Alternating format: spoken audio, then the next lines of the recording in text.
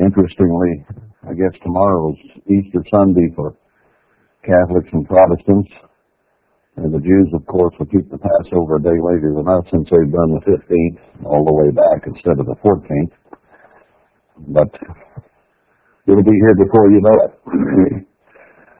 Getting into sermon for today, I went through John, I guess, 2 and 3 last week, and began with the marriage in Cana of Galilee where Christ turned water into wine, and we saw some of the symbolism there as to why that was important, and why he would make wine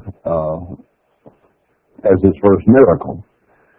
And I commented about how wine and water can be good and new doctrine, and he was bringing new doctrine, which was better than anything they had ever heard. But for some reason, I guess my mind short-circuited, and I didn't mention the biggest symbolism that's here. Actually, by far the biggest symbolism. Why did he come to this earth? That man might be saved from his sins. And what does wine represent in its biggest fulfillment? The blood of Christ. So when he made 120 gallons more or less of wine, the first miracle was showing in a physical way what he was coming to the earth and what his ministry was all about, and that is his blood be shed for all mankind. He made a lot of wine there. I don't know how many people were at the wedding feast, but they'd already been drinking for quite some time, and they had gotten to the point they didn't know good wine from bad wine. So they'd had quite a bit. Well, this earth, at the time Christ came, almost 4,000 years after it was created, or let's see, I guess I'm saying, 4,000 years after it was created, and man put here anyway,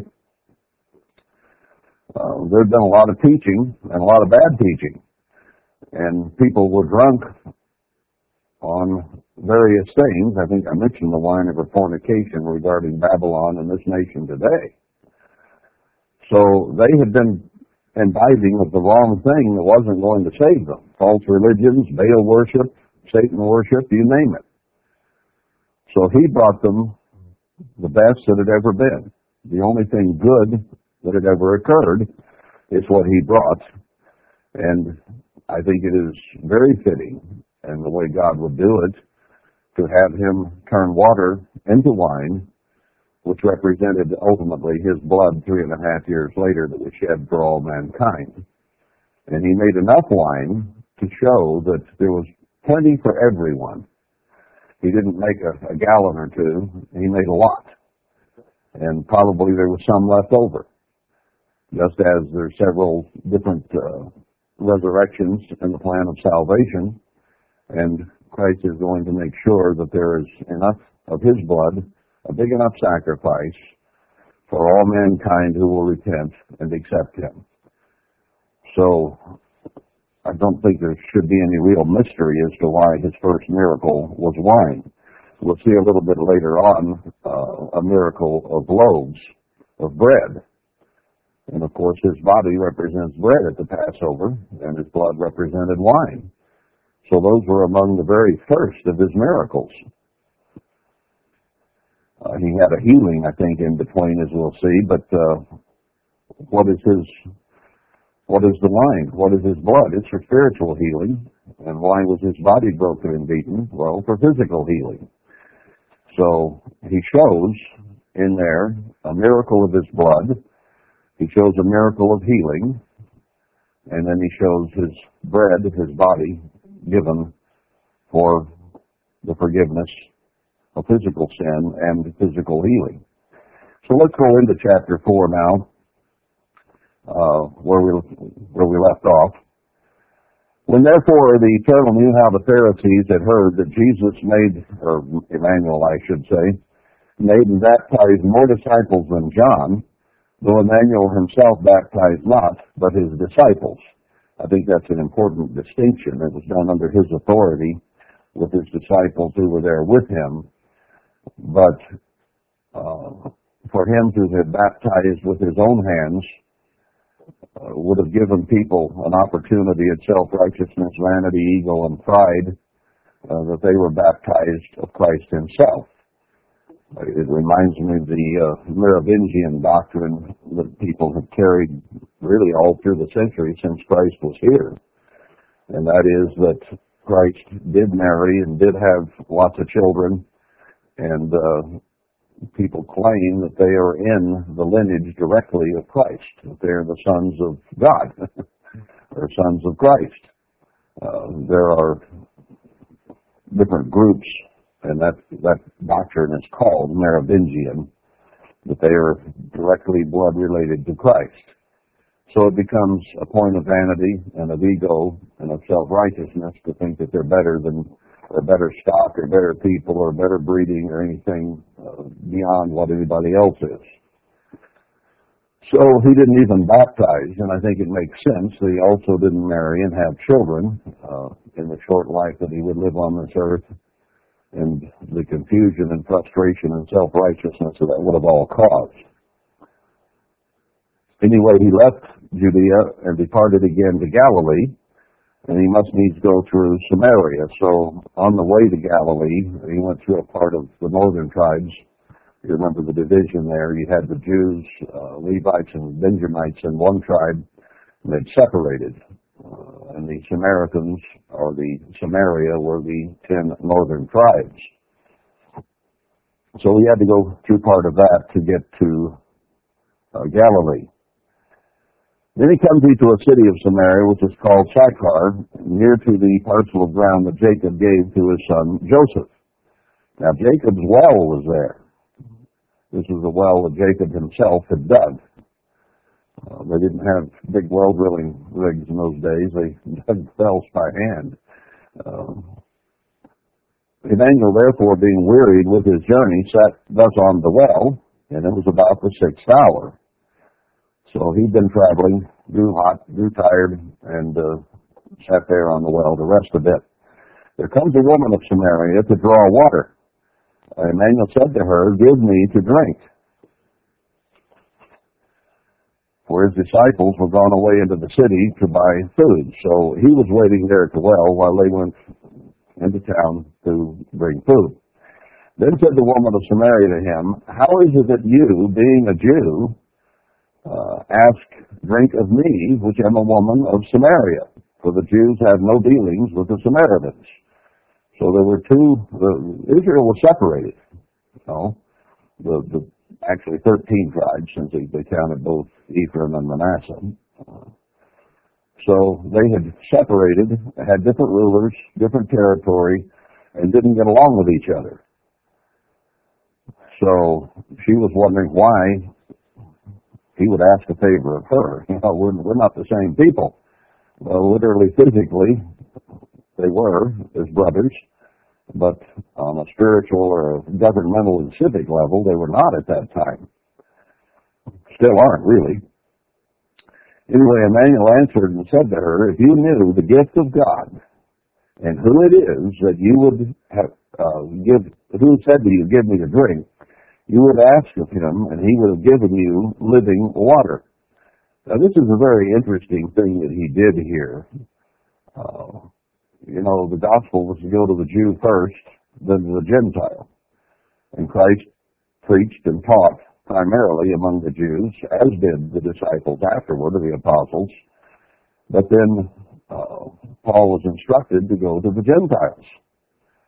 But even in Christ's ministry, before that ever occurred, he sometimes dealt with those, in this case not a Gentile, but at least not a Jew, the rest of Israel. It had not been opened up to. But he was saying all Israel can be involved. It isn't just the Jews. And he'll make some points down here as we go along about that situation. The woman said to him in verse 11, "Sir, you have nothing to draw with, and the well is deep. From where have you that living water?" What are you talking about? The well's here, it's deep, you don't have a bucket, how are you going to give me living water? Well, he obviously was speaking of something But she didn't understand. She was thinking simply and only physically there at the well, and he was speaking in spiritual terms. Are you greater than our father Jacob, which gave us the well, and drank thereof himself, and his children, and his cattle? I think sometimes we think of Samaritans as being Gentiles, but that wasn't actually the case. Northern tribes were known as Samaria. And she obviously related to Jacob as in her lineage, his father who had dug that very well. Emmanuel answered and said to her, whosoever drinks of this water of which I speak, or no, the physical water there, shall thirst again. But whosoever drinks of the water that I shall give him shall never thirst. But the water that I shall give him shall be in him a well of water springing up to everlasting life. So he says, I've come to offer something greater than this physical water that Jacob provided. There's something better. There's something that will please you and take away your thirst forevermore. In fact, if we fulfill the purpose of salvation that he was talking about, when we have eternal life, we would never want or never need physical water ever again. Our life will not depend upon food and water, physically speaking. But that's all she had knowledge of. So he's giving her some incredible insight here that she didn't understand. And she didn't know who he was. Who do you think you are? Are you greater than Jacob? Well, he said, I'm the one. You know, there were times when Christ would pretty much put people off and not let them know who he was. Or he'd say, well, you said it, I didn't.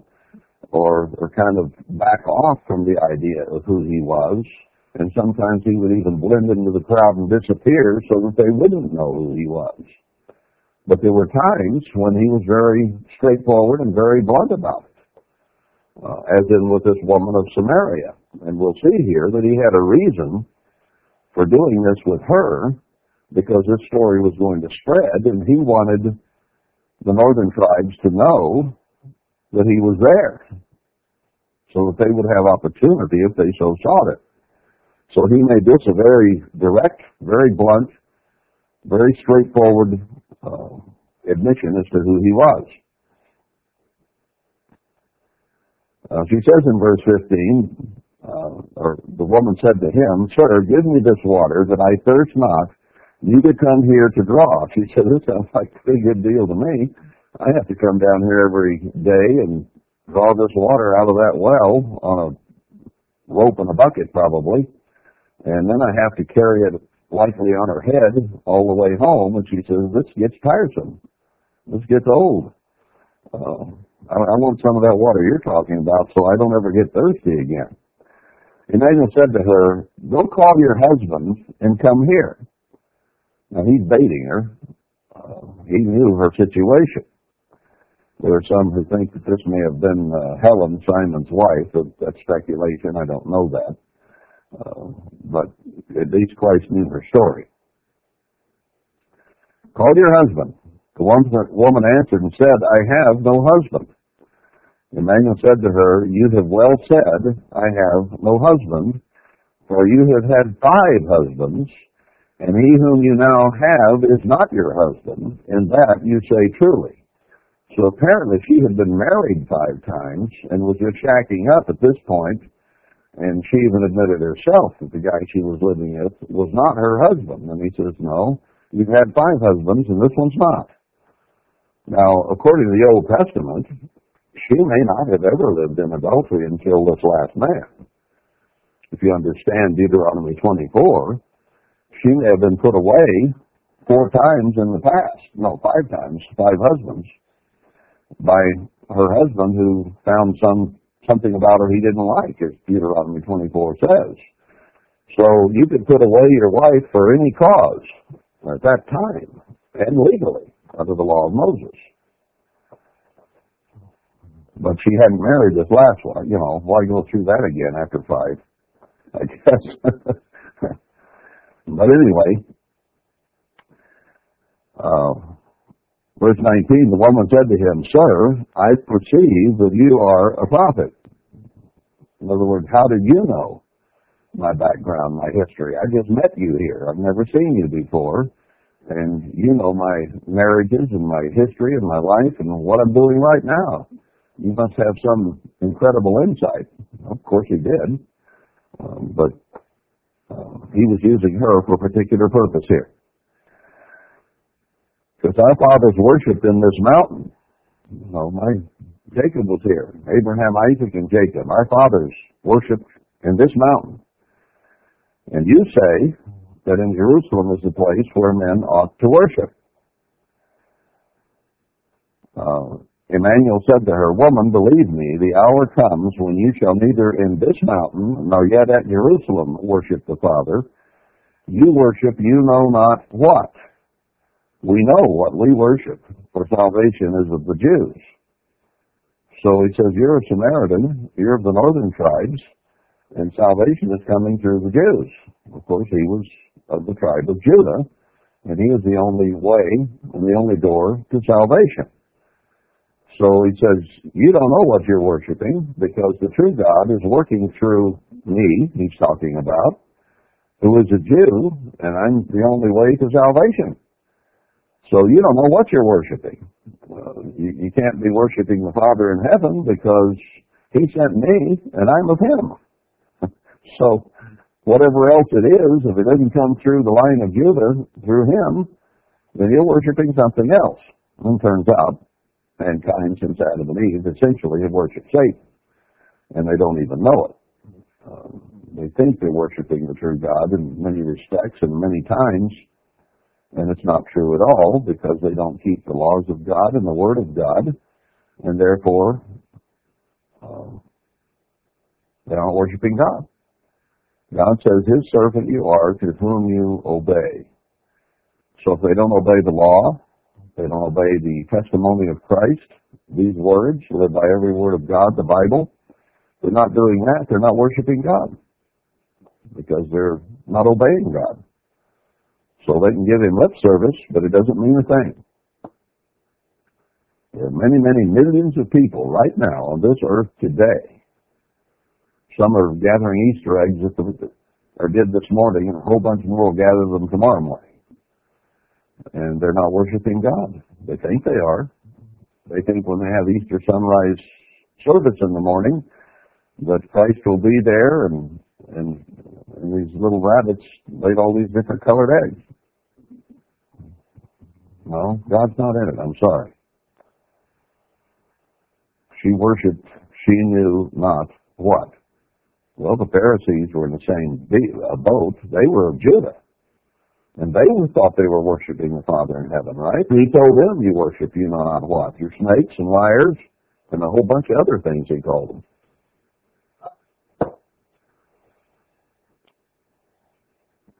But the hour comes, and now is. Not only is it coming, but it now is, because he was there, and he was beginning his ministry. When the true worshipers shall worship the Father in spirit and in truth. Now the Spirit of God had not been brought up to this point as a begettal. Now there were some in the Old Testament, a few, who had the Spirit of God, and who did understand spiritual things, at least to some degree. You read the Psalms, and you will understand that David certainly understood spiritual things. So did Moses, so did Abraham, and a few others that are mentioned in Hebrews 11. But the Holy Spirit had not been given until Christ came. Actually, until he left, and he came back on the day of Pentecost. But the Spirit was with him, and it settled on him as a dove when he was baptized. So he certainly was filled with the Spirit of God and began to offer it. Even his disciples who heard these spiritual things did not really understand them until the Holy Spirit came in Acts 2. He says, when you're converted, then you'll understand. He told Peter, when you're converted, feed my sheep. Because Peter didn't understand what or how to do. He didn't really grasp fully the spiritual things until the Spirit of God combined with his mind, and that had not been offered before, not in the same way. to some degree to the patriarchs, but not to the general populace by any means. So he said, the time is, beginning with his life on this earth and his ministry in particular, that they'll begin to worship the Father in spirit and truth, for the Father seeks such to worship him. God is actively looking for people who are willing to worship him. And out of 6.5, going on 7 billion people on earth today, there are probably not more than 20 or 30,000 at this point who are truly seeking to worship God. I didn't mean that as a particular number, but the biggest number of people that ever attended the Feast of Tabernacles in this age was about 150,000. And there were a lot of children and unconverted mates and all kinds of people there that were not really members and didn't understand. A lot of prospective members who weren't baptized and weren't begotten yet. So how many really converted people were there even at the heyday of Worldwide Church of God? 50, 60, 70,000, maybe 80, I don't know. It wasn't a great number. I mean, a third of all people in the church were children.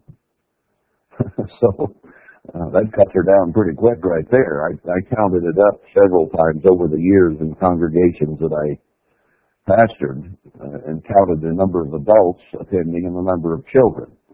And it generally worked out at about a third. Well, that was under normal times. Today, as I look around, I think the average age here is about 70, 75. Well, maybe a couple of people bring it down a little, but I don't see many children. Well, God said, this is a prophecy too, you know. We've gone over it many times that there'd be old men, probably a few old women, but speaking specifically of old men who would be around to remember the former temple and the latter temple. So it's an aging church, and that fits prophecy perfectly. But in times past, is what I'm saying, when we were under normal circumstances, if there were 150,000 at the feast worldwide, there were about 100,000 adults. And a lot of them weren't even converted. So how many were there who were truly converted? So the Father seeks such to worship him. I don't know, but I suspect that the end-time church was a lot greater, more people called than there were even in the days of the apostles. They did have congregations scattered here and there and everywhere, but in most cases you read in the Bible they were meeting in someone's house. They didn't have great big halls full of people like we did at one time. So the churches were not very big. So it was pretty well limited even then, even though it does say there, right after Acts 2, that 3,000 and 5,000 were converted and baptized in a day and so on. That didn't happen for very long. And then people began falling away and so on. So I suspect more were called. Now, how many will be chosen out of the end time and out of other eras, I do not know. But from the very beginning of Christ's ministry, he says God is looking for those who will worship him. And that is a very rare instance since Adam and Eve walked the earth that people seek to worship God and are willing to do what God says. Now, there are a lot of people on earth today in the so-called Christian world who will accept Christ's name and say we're Christians, but they won't do what he said. So he's looking for those who will worship him in spirit and in truth. And that's a pretty limited bunch of people. That's what he says next. He's seeking such that they'll worship in spirit and in truth. And he says then in verse 24, God is spirit, and they that worship him must worship him in spirit and in truth. So we have to have God's spirit, the right spirit and attitude, his spirit combined with the spirit in man, with our intelligence, produces understanding of the spiritual world and of God that someone without that cannot understand. They cannot. Even if they want to, they cannot without God's Spirit there. And is doctrine important? We find today that since Worldwide Church of God broke up, there are quite a few people with varying doctrines. It changes here, it changes there, it changes somewhere else. And people may be seeking truth.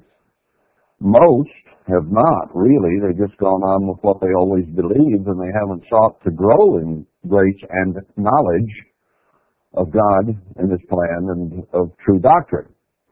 And we're told to grow. Were we told to grow until Herbert Armstrong died and then we knew everything and don't grow anymore? Since He was not the Elijah to come, He did not restore all things, and therefore a lot of things remain to be restored. It has to be done, because God says you have to worship in spirit and in truth. Therefore, true doctrine becomes very, very important. True understanding, true belief, true grasp of what you should be doing. Is the calendar important? People say, oh, well, it doesn't make any difference anyway, as long as we keep the feast. Well, is God precise? Does it make any difference which day you keep as a Sabbath, as long as you keep one? No, He specifically says the seventh day. He's very precise about it. And He's very precise about other things as well. So the calendar becomes very, very important. God wants things done on time and in order, not in confusion. So we must have the Spirit of God, and we must also seek truth and accept truth and follow truth. The woman said to Him, I know that Messiah comes. She knew of Old Testament prophecies of the Messiah coming. There are many, many passages in the Old Testament about Christ coming. In fact, Christ somewhere along here says even that Moses wrote of Him, not just Isaiah, Jeremiah, and Ezekiel, but Moses wrote things about Christ and how He was to come. So she says, I know Messiah comes, which is called Christ, or Messiah. When He has come, He will tell us all things. You, sir, are not it, she said. She thought maybe He was a prophet because He understood her background. But she wasn't ready to accept who He really was. Maybe a prophet, but not that prophet spoken of in the Old Testament. When He comes, He will tell us all things. Daniel said to her, I that speak to you am He. Now, how do you get more direct than that? I'm the one. You just ran into Him. You've been looking for the Messiah maybe all your life, and all of your family and your relatives have. Will you recognize Him when you see Him? We got the whole Christian world right now anticipating Christ is going to come. Are they going to recognize Him? No. They will recognize the Antichrist as Christ. I don't know what they're going to do. Will they have a big hologram of some kind that shows a being coming down out of the heavens? Will Christ, or will Satan himself manifest himself as an angel of light and come to the earth as a human being? Maybe not himself, but he could transfer that. You know, they can put anything on a television right now that is absolutely untrue, and it looks like the real thing. They do now have the technology. There was a movie some years back about a war that they were putting on the news every day. I don't remember the name of the movie. I never did see it, but Wag the Dog. Yeah, okay, that was it. Where they would broadcast on the TV news every day the things that had happened in that war, and none of it was happening. It was all done through technology. And they are far, far further ahead now with that kind of technology than they were when that movie was made. I don't remember when it was, it's been some time.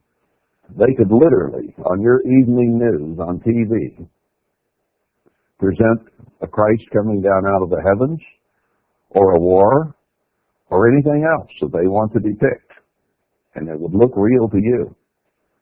I mean, you can't believe anything you see on the internet anymore, because they can Photoshop things to make them look like, they can make it look real. They can put this head on that body, and you can't tell the difference. So, people have always said seeing is believing. Not anymore, it's not. You find your new expression. Seeing is not believing necessarily, because they have all kinds of chicanery and ways to lie to us. But he just told her straight out, I am the one. Did she recognize immediately who he was? No. And the world isn't either. They'll accept the Antichrist. The whole Christian world will accept the Antichrist. And he says it's going to be so real that even the very elect would be deceived if it were possible. It is going to be stupendous. And the whole Christian world will accept it. And when he does come in glory, they will all reject him and turn against him. They'll accept the Antichrist wholeheartedly and accept the true Christ, deny the true Christ wholeheartedly. Satan is pretty powerful. He has his devices and his ways. So you'd say, well, why couldn't this woman recognize? Well, they won't on this day either. So, I'm the one. Verse 27, now, and upon this came his disciples on this conversation and marveled that he talked with the woman. Jews and Israelites didn't talk to each other. Yet no man said, what seek you, or why talk you with her? Now, they'd already seen enough from him that they weren't going to question him. They just kept their mouths shut. The woman then left her water pot. She didn't even take her water with her. She got out of there. She was kind of excited. Her experience had been something she had never gone through before. And went her way into the city and said to the men, she looked up the men, I got a story to tell you. Come, see a man which told me all things that ever I did. Have you ever run into anybody who could just look at you and tell you everything you'd ever done? No, you haven't, I haven't. And if I did, I'd rebuke him in Christ's name. And because I know that was a demonic influence. Because some of those things that peep and mutter and so on, and demons can know a lot of things. But they better come with the right spirit and attitude. Otherwise, I'll have nothing to do with it. Well, this woman had some confusion, but she recognized there was something important there. If a spirit being appeared to me, don't get me wrong, I'm not automatically going to assume it's a demon. That's been the experience of most people. But in the past, when an angel of God would appear, people fell on their face. When a demon appeared, they fell on their back, fell over backward. So, just the human reaction to the type of spirit it is can often tell you the truth. But Satan is going to come as a wolf in sheep's clothing, and there's Antichrist with him, and they won't fall over backward. They will accept it. We need to know the truth. And we need to be sure we are filled with the Spirit of God, that we not be deceived. Anyway, she said, come see a man. Is not this the Christ? She was beginning to realize maybe what he said was true. Then they went out of the city and came to him. Interesting, isn't it, that he didn't go to the leaders of the Samaritan nation, to the king of Israel. He didn't approach those people. He approached a woman who was way down on the totem pole of human existence. Even in that day, there weren't too many people who had been married 5 times and were shacking up. So she would not have been in great reputation, let's say, among people. So he took someone of the lowliest caste, if you might say it that way, or the lowliest of the peoples, and gave this truth to her. Now, he's told us in 1 Corinthians 1:26, he works through the weak and the base. So he didn't go to the leaders of the nation. He went to this woman, and then she went to the men of the city. And she said, "Is not this the Christ?" Now, what would their level of belief be? Coming from this woman of ill repute. But she must have been pretty adamant about it. Then they went out of the city and came to him. Said, "Well, guess we better go talk to this guy." In the meanwhile, his disciples asked him, saying, "Master, eat." They brought food from the city. But he said to them, "I have meat to eat that you know not of." He said, "I've started a process here with this woman that has to be seen through for godly purposes." Therefore said the disciples one to another, "Has any man brought him something to eat?" Normally when we bring food, he eats with us. Now we brought food, and he said, "No, I have meat to eat." So, we brought you Chinese. What are you having, pizza? What have you had to eat? And Daniel said to them, "My meat is to do the will of him that sent me and to finish his work." So his real food, he ate physically throughout his tenure on the earth, but his real food was doing what God had for him to do. And that should be our goal and our purpose as well. What did Christ tell us in Matthew 5, 6, and 7? To seek treasure in heaven, not treasure on earth. That our real food, our real wealth, our real treasure is the spiritual. And I think that's driven home by this very story right here. That the Father seeks those who will worship him in spirit and truth, and he doesn't find very many. Mankind as a whole spends nearly all its time and energy trying to seek physical, material gratification, and physical food and dress and clothes and cars and you name it. That's what people are after. But he says, no, your goal ought to be spiritual. Treasure in heaven. So he's making that distinction right here, even to his disciples. The physical food you brought, that's okay, but I'm here for something more important than that. Say not you, there are yet 4 months, and then comes harvest. You're thinking physically. How do we eat until harvest time comes? He says, I say to you, lift up your eyes and look on the fields, for they are white already to harvest. There were people there. There were human beings there. He was coming, and for the first time, opportunity of salvation was going to be opened up to people. So he says, it's ready to harvest. Within 3.5 years of this time, or about that amount of time, the Holy Thousand would be converted. So he wasn't just kidding. The fields were there. The people were there. They were already alive. They were walking around. They were grown up. They would be there when the Holy Spirit came, and that power of God began to be opened up to the populace at large. He that reaps wages and gathers fruit to life eternal, that both he that sows and he that reaps may rejoice together. Now, Christ is sowing spiritual things, and he sent us out to reap.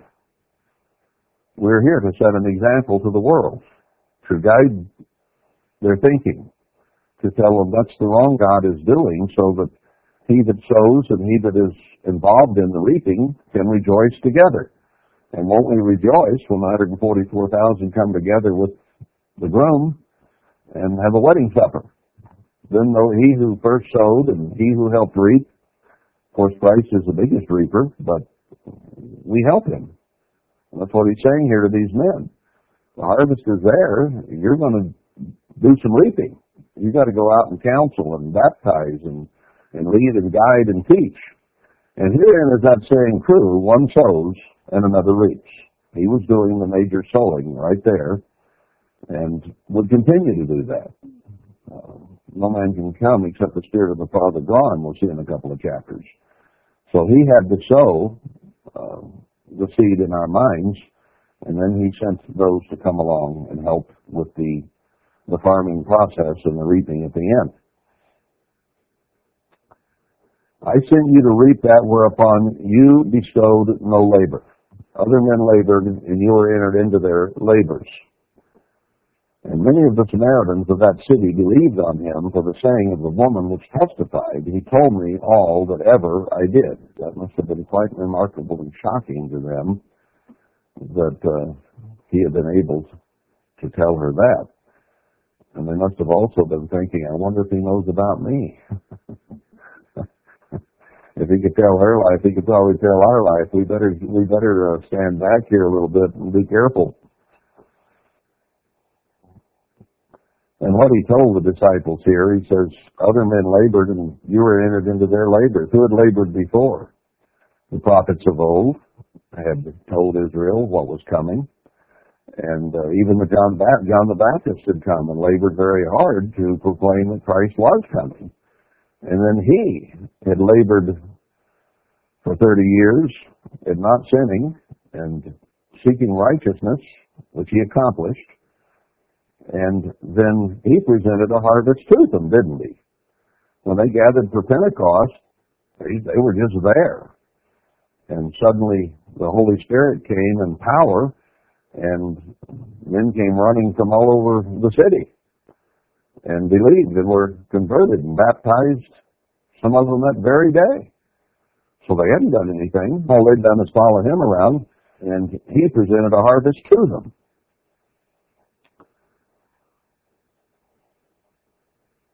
Anyway, verse 40, so when the Samaritans were come to him, they besought him that he would tarry with them, and he abode there 2 days. So they said, stay, we want to hear more. So he did stay 2 days, and many more believed because of his own words. So some had believed the woman, and then he spoke for 2 days, and some believed of his own words. So these were not Jews, these were of the tribes of Israel, the northern tribes, Samaritans. And said to the woman, now we believe, not because of your saying, for we have heard him ourselves, and know that this is indeed the Christ, the Savior of the world. That's pretty remarkable, that he would come and nobody knew him.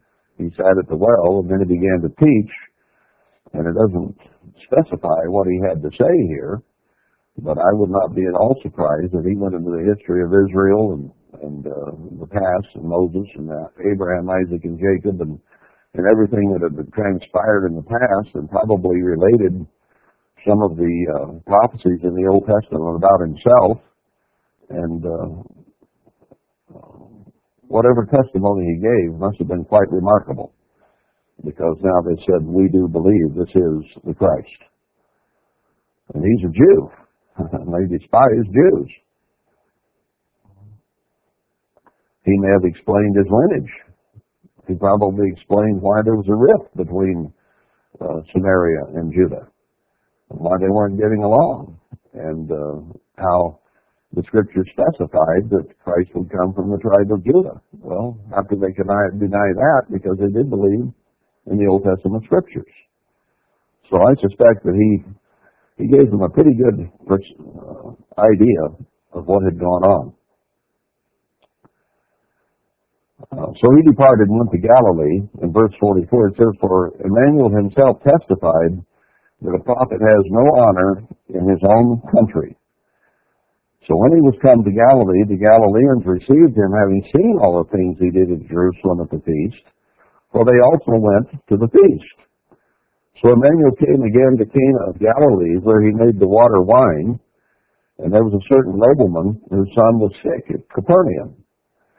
And when he heard that Emmanuel was come out of Judea to Galilee, he went to him and besought him that he would come down and heal his son, for he was at the point of death.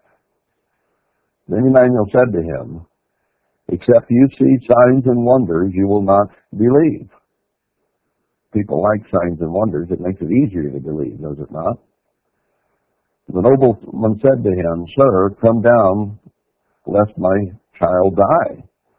And Emmanuel said to him, Go your way, your son lives. And the man believed the word that Emmanuel spoke to him, and he went his way. So he went there, wanting Christ to come down and raise him up in person. But Christ said, No, he's being healed. He'll live. Not a problem. Go on. But the man believed him. How hard is it for you and I to believe him, even with what we know?